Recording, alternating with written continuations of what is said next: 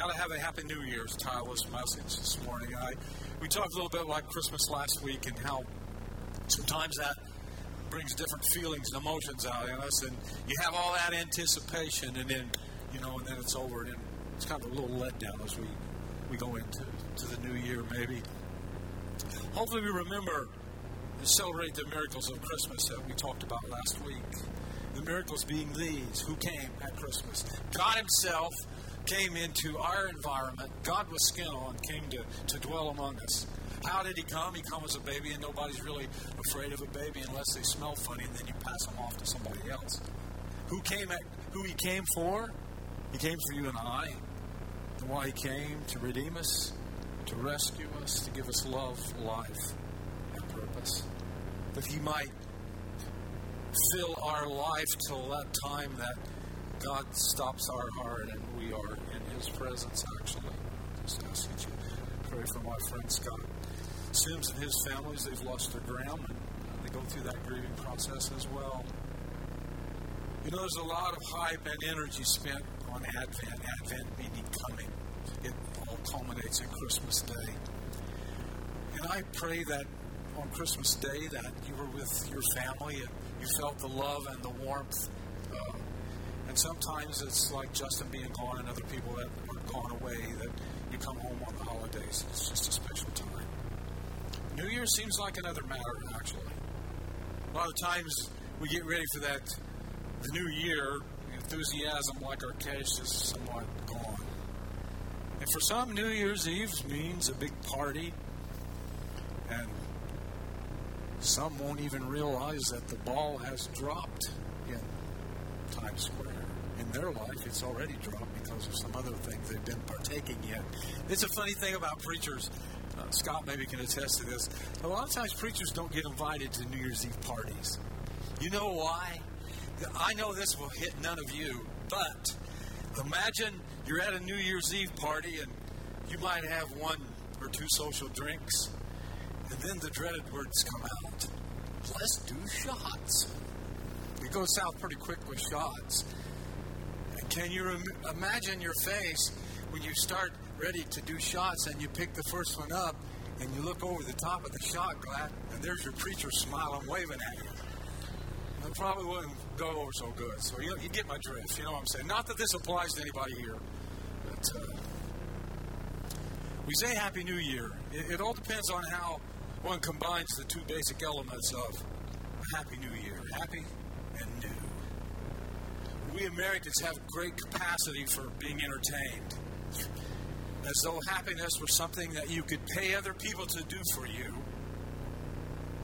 And we're pretty tolerant sometimes. And sometimes parents, I think without thinking, absentmindedly might say this to their children: you do whatever you want to, honey, just as long as it makes you happy. If it makes you happy, it makes me happy too.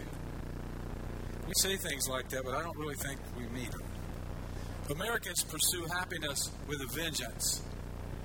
The thirst after happiness is never extinguished in the heart of man, Rousseau said. It's never quenched. We say with great passion and feeling, it's my right to be happy. It's my right as an American, it's my right as a follower of Christ that I should be happy. I demand it in my life. I demand to be happy.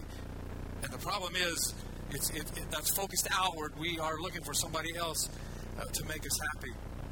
Because after all, life, liberty, and the pursuit of happiness are the foundations of the American way of life. It says so in the Declaration of Independence. It's right there in black and white. But here's the rub. Happiness and independence are at best kissing cousins. They are really not as closely related as are happiness and interdependence. There's a simple formula for happiness that goes like this. You should do something every day, one most dear to you. You're blessed when you're content with just who you are, no more, no less. That's the moment you find yourselves proud owners of everything that can't be bought. That is profound, is it not? You're blessed when you've worked up a good appetite for God. He's food and drink and the best meal you'll ever eat. You're blessed when you care. At the moment of being careful, you find yourself cared for. You're blessed when you get your inside world, your mind and heart, put right. then you can see God in the outside world. You're blessed when you can show people how to cooperate instead of compete or fight. That's when you discover who you really are and your place in God's family. You're blessed when your commitment to God provokes persecution. The persecution drives you even deeper into God's kingdom. Not only that, count yourself blessed every time people put you down or throw you out or speak lies about you to discredit me. What it means is that the truth is too close for comfort and they are uncomfortable. You can be glad when that happens. Give a cheer even. For though they don't like it, I do. God speaking. And all heaven applauds and know that you are in good company. My prophets and witnesses have always gotten into this kind of trouble. This is in your bulletin. There's 4 ways to understand the Beatitudes. Number 1, they are a code of ethics for the disciple and a standard of conduct for believers. Number 2, they contrast kingdom values, what is eternal, with worldly values, what is temporary. Number 3, they contrast the superficial faith of the Pharisees with the real faith that Christ demands. And number 4, they show how the Old Testament expectations will be fulfilled in the new kingdom. These are not multiple choice. Do not pick and choose. You take them as a whole. I have described here in this what we should be like as Christ's followers. It should be part of our DNA, actually. Each beatitude tells us how to be blessed by God. Blessing means more than happiness. It implies more the fortunate or enviable state of those who are in God's kingdom. The Beatitudes don't promise laughter, pleasure, or earthly prosperity. Being blessed by God means the experience of hope and joy independent of outward circumstances. To find hope and joy, the deepest form of happiness, we need to follow Jesus no matter what the cost. If you want to be truly happy, says Christ, you have to acknowledge the poverty of your spirit and be willing to let God make it right with His inexhaustible riches. If you want to be truly happy, you have to let yourself be touched by the pain and hurts of others. If you want to be truly happy, you have to insist on justice and be willing to pay the price to make the world a place that works for everyone. That seems far-fetched to us, I am sure, but that has to be how we operate. It is why that we yammer incessantly, that Jesus brings it up, that we bring it up, we talk about it, we preach about it. You are light and salt. We are not here to be neutral or vanilla. We have to be one flavor or the other. With salt and light, it affects wherever it's at. And that is why God has thrust us into this world. I fear that our flavor is falling in a sense, that it's not as flavorful as it used to be, and that's part of the problem. But Jesus has given us the idea here on what it makes to be happy. If you want to be truly happy, start being compassionate and merciful, forgiving and generous, and be a dispenser of grace. Be a giver. If you want to be truly happy, clean up your own act. Take the rafter out of your own eye, and before you demand that your brother take the speck out of his. If you want to be happy, stop insisting on being right and trying to win every argument. Bring peace and harmony to others. If you want to be truly happy, decide what counts and commit yourself to it, no matter what it costs. If we do this, there's the big 2-letter word in our lives. Everything revolves around it. If I want to. If I want to know God's Word, I will read and study it. If I want to be closer to God, I'll pray. If I want to be closer to God, I will listen to the Holy Spirit as He works in my life. But it all depends on that 2-letter word. If we do this, if we follow Christ's advice, we will have all the happiness we can handle in the coming year. And as we get ready for this new year, we know that there are going to be changes, and sometimes we resist change. We fall into a pattern, if you will, It's like Swindoll said, we get in a rut, and a rut is a grave with both ends kicked out. And that is some place that I hate to be, but I find myself there sometimes, and I struggle to get out of it, actually. The new year kind of changes that, because we might know some things. We'll know when our birthday will be next year. We know when Christmas will be next year. We know certain things, but there are so many things that we don't know. So as we look at this new year, here's a clip from a movie from 2012 called New York. This girl's giving a speech on New Year's Eve. Let's watch. Hello, I'm Claire Morgan of the Times Square Alliance, and as you all can see, the ball has stopped halfway to its perch. It's suspended there to remind us before we pop the champagne and celebrate the new year to stop and reflect on the year that has gone by, to remember both our triumphs and our missteps, our promises made and broken, the times we opened ourselves up to great adventures or closed ourselves down for fear of getting hurt. Because that's what New Year's is all about. Getting another chance. A chance to forgive. To do better. To do more. To give more. To love more. And stop worrying about what if and start embracing what will be. So when that ball drops at midnight, and it will drop, let's remember to be nice to each other,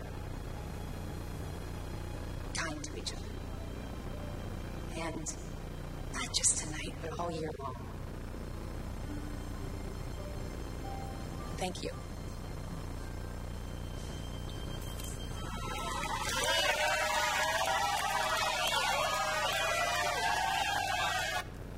Being nice and kind to each other probably pretty much starts at home.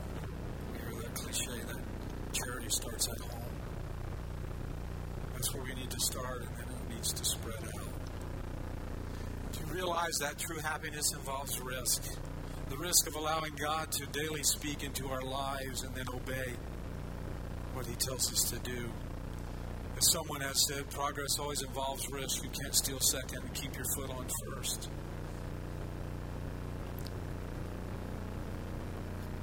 It's like I said before, I do like the old year because I know what happened in it.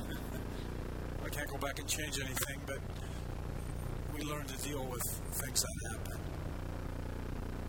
The New Year's different. Like I said before, there's a lot of things that we don't know about the new year. Socrates said the greatest 6 questions in the world are these: the what, the who, the why, the where, the when, and the how of it. Because it's so unknown. That is the word. Unknown. Anything can happen, anytime, anywhere. Your cell phone can ring, and your world can fall completely apart, or it can get better. We don't know that. But here's the problem.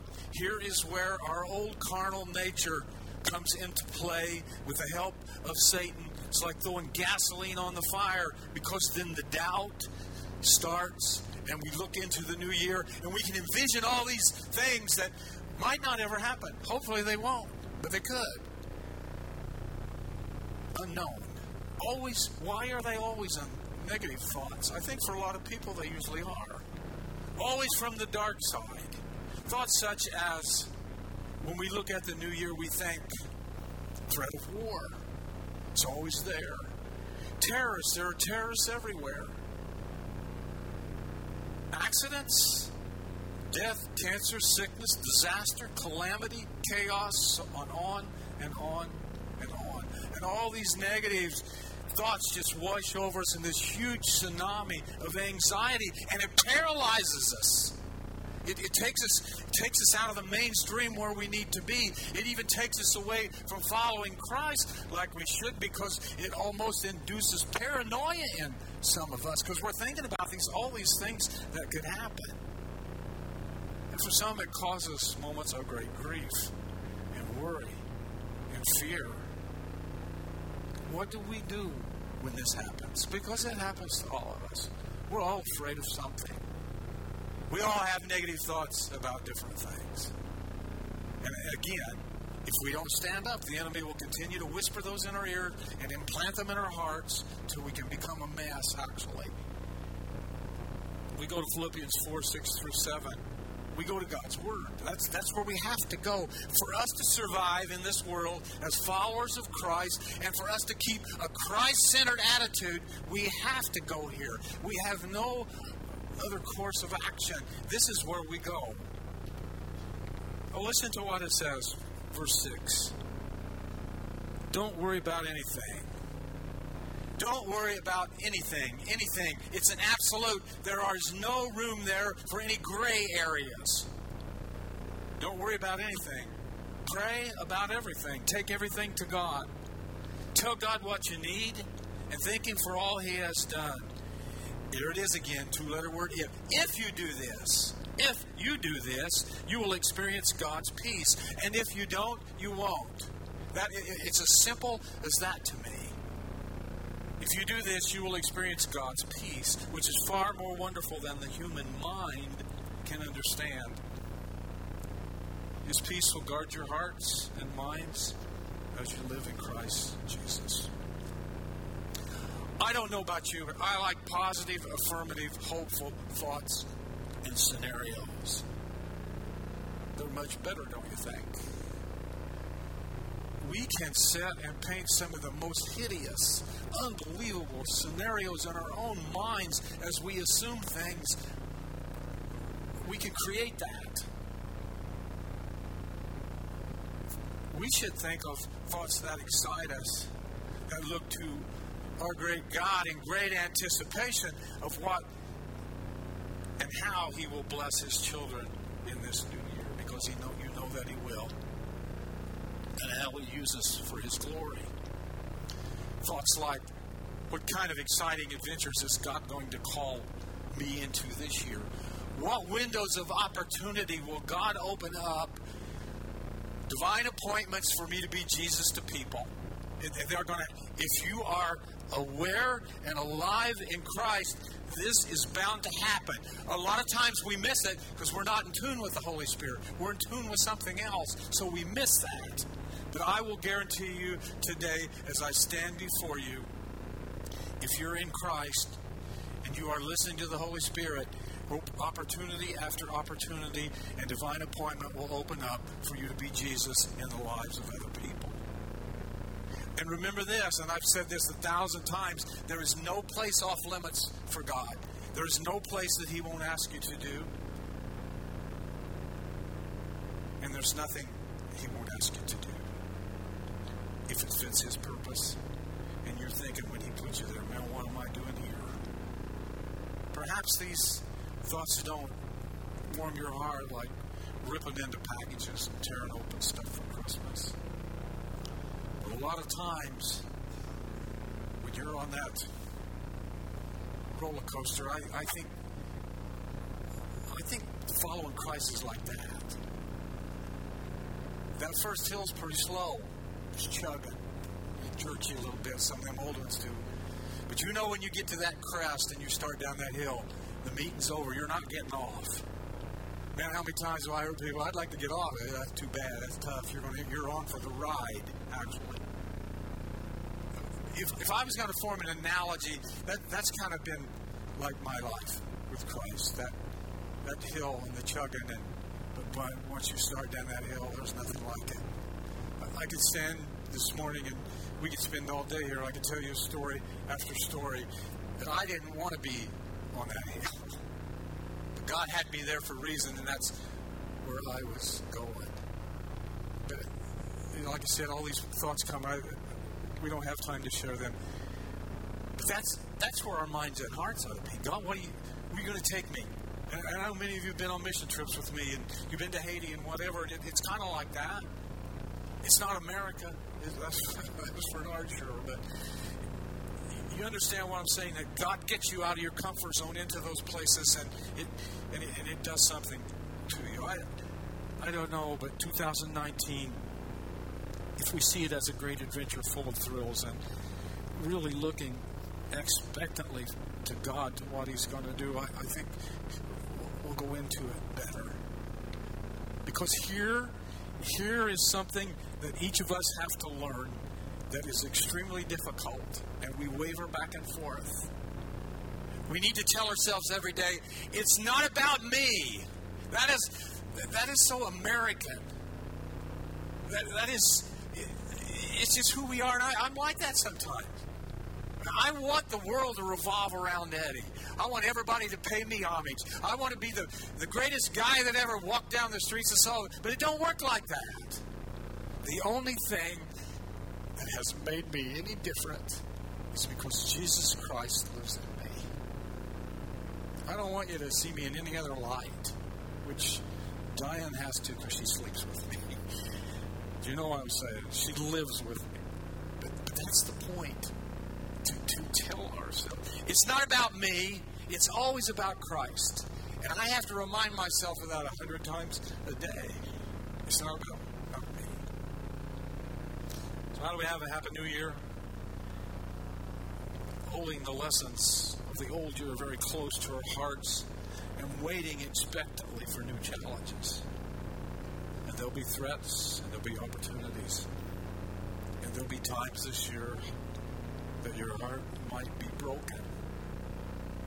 There's where the church should fill in as the body of Christ. Expecting the year to be both happy and new and committing ourselves to making it so. We survived Christmas, so we ought to be able to go into this new year. Then, as always, we reach out and God grabs our hand and we allow Him to lead us into and through this next year as He comforts our hearts and gives us great purpose and direction and hope. Would you pray this prayer with me this morning out loud? Lord, we thank You for loving us. You have given us a way to be happy in this life. The way is found in loving, following, and obeying You. You have given us Your word to guide us. Help us, Lord, to hang on to You and each other as we venture into this new year. We love You, Father, and we ask those requests in Jesus' name. Amen.